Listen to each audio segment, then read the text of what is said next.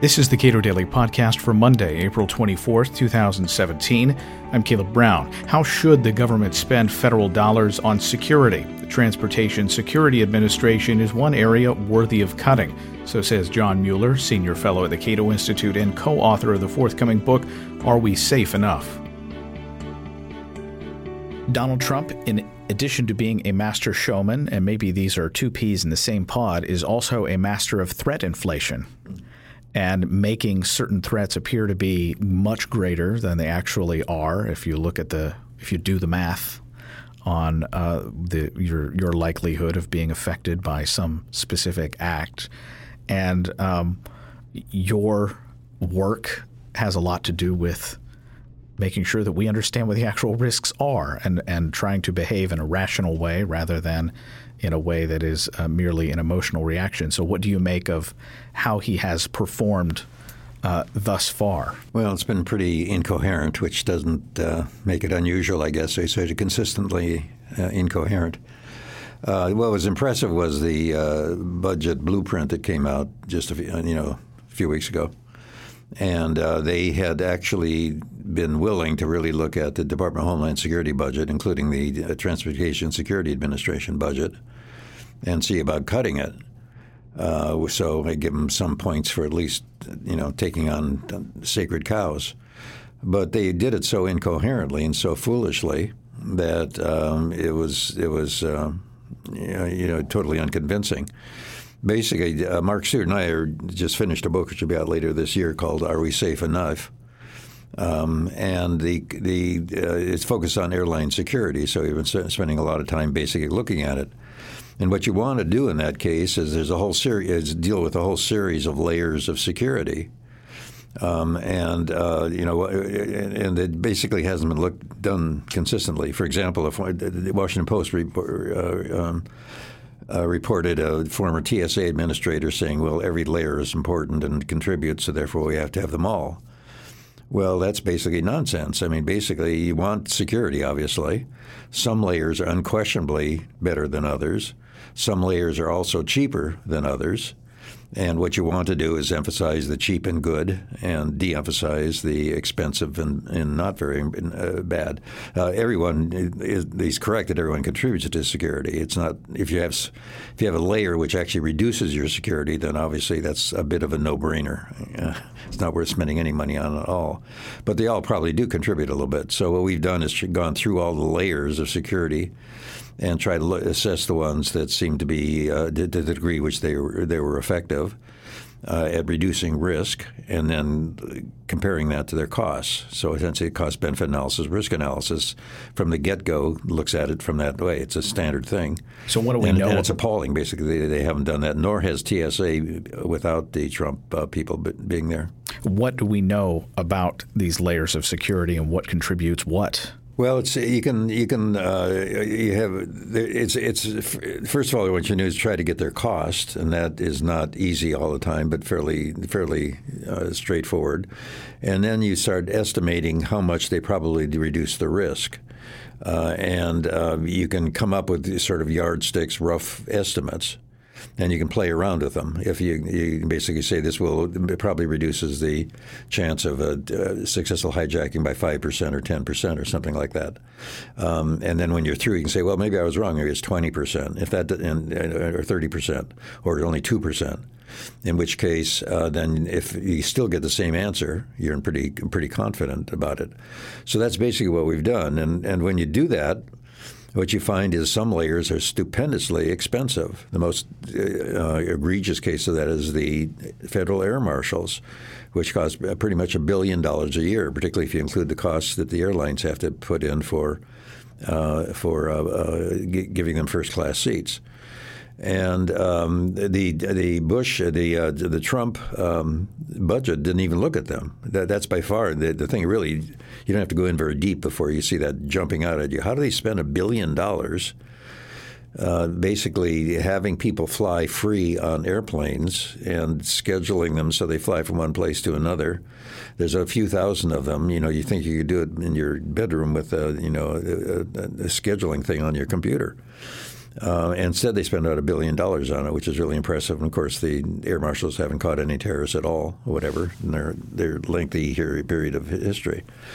And then there are other layers, such as the FFD, the flight deck officers, which are really cheap.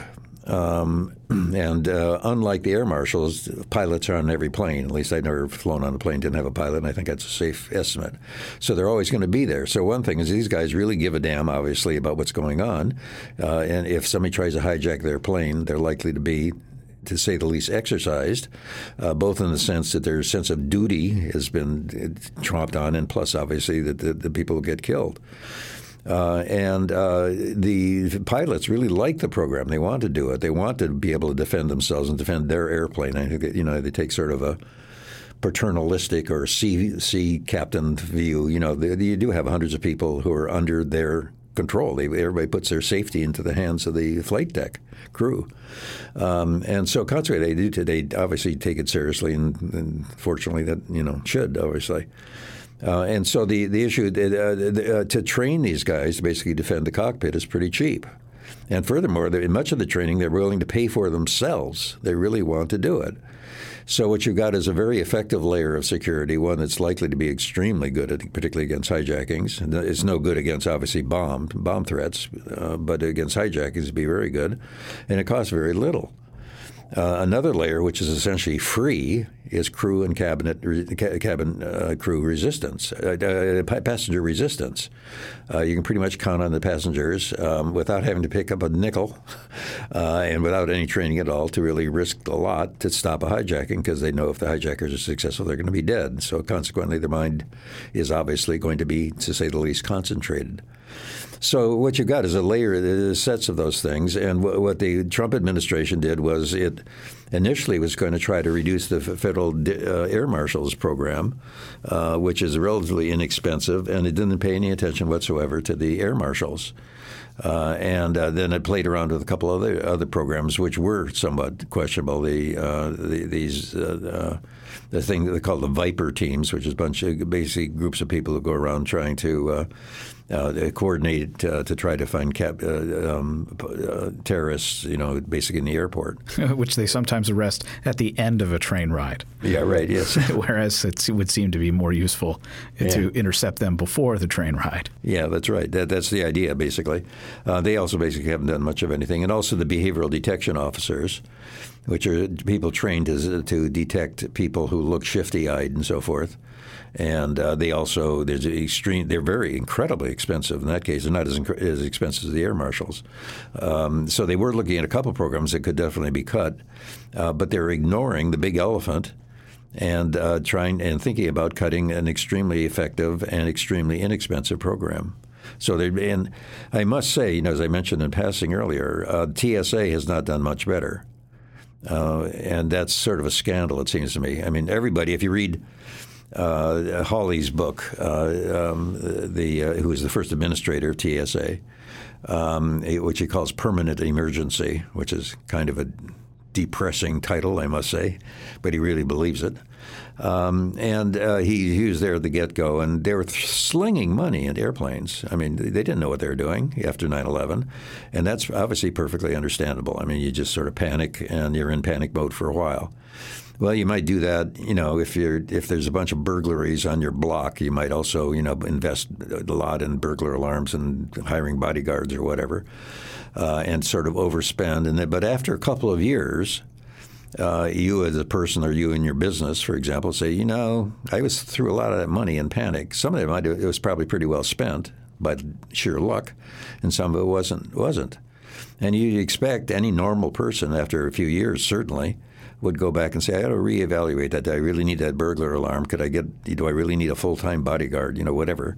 The salience. It's costing me a lot of money, and they may be doing some. They all do some good, but the question is, do they do enough good to justify their cost? That salience of the moment is gone. Yeah, that's right. And so I don't fault them for sort of panicking after 9/11.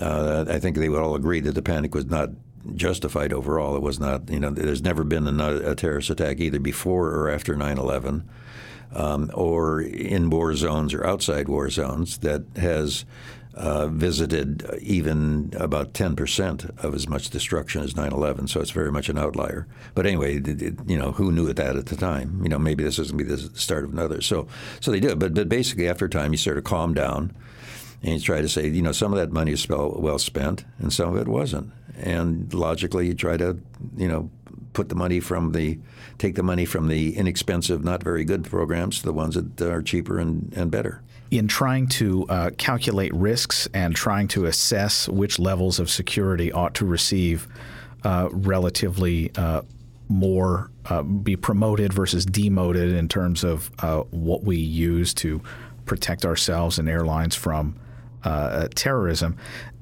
terrorist incidents are fairly rare. Indeed. So can we say that the totality of whatever we have is good enough to deter many of these incidents, and the totality of what we have is good enough to stop most of these incidents in their tracks for people who are not deterred? Yeah, well, it's relatively easy in the airline industry as opposed to somebody shooting up a football game or something like that. And it's extremely likely that people have been deterred from attacking airplanes because of these security measures. But on the other hand, there hasn't been much terrorism anywhere.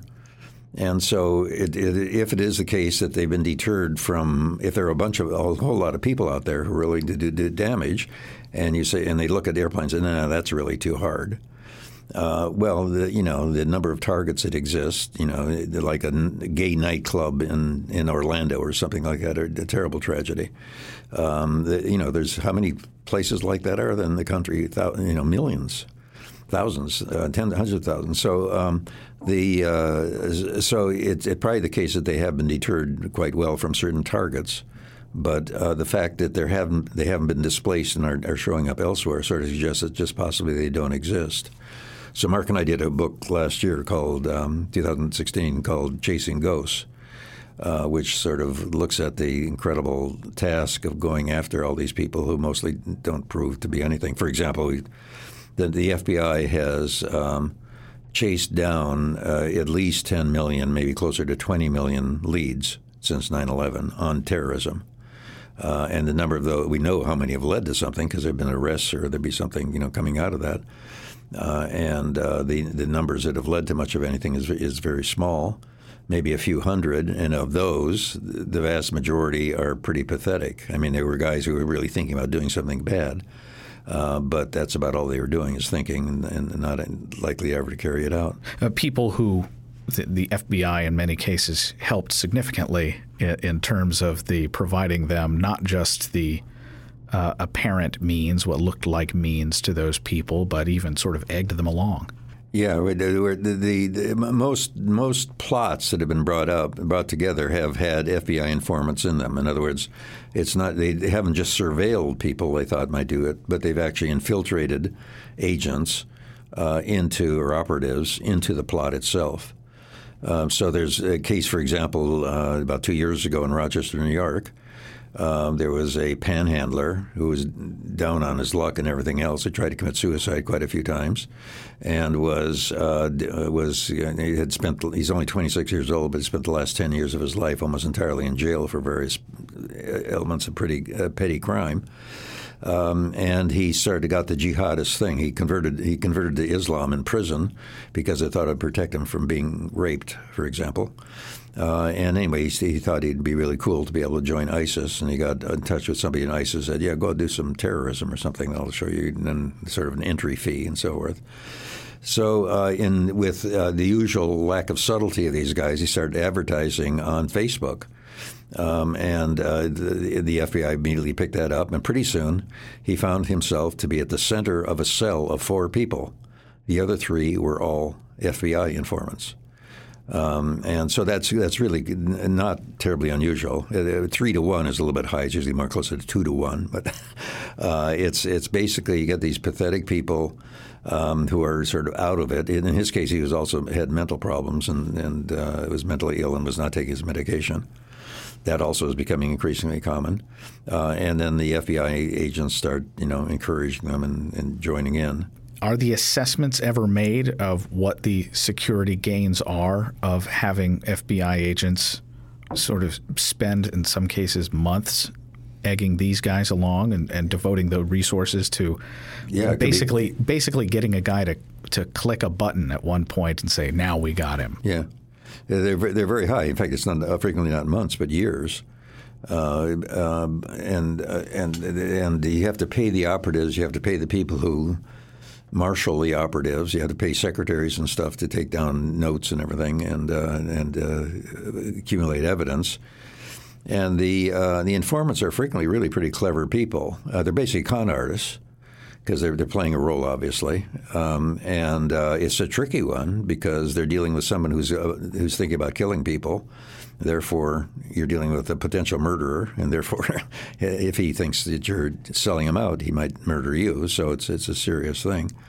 Violence has never happened. There's been places where people got suspicious of the informants and so forth, but no, they've not had problems. But anyway, you have to pay all those people.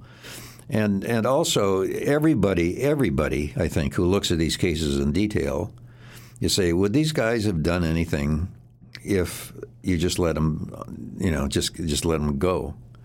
And in general, what you'd conclude is, not very many of them. They're sort of incompetent.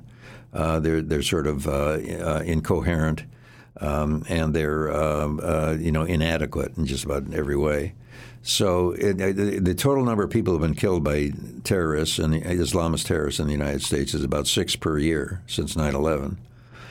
I had a friend of mine who is sort of high up in the National Institutes of Health, and I asked him once, suppose you had a disease that killed 6 people every year, how much money would you spend on trying to eradicate it? And he looked back at me like I was totally crazy. I mean, it just that kind of, you got diseases killing tens of thousands, hundreds of thousands. It's ludicrous to think about it in those terms.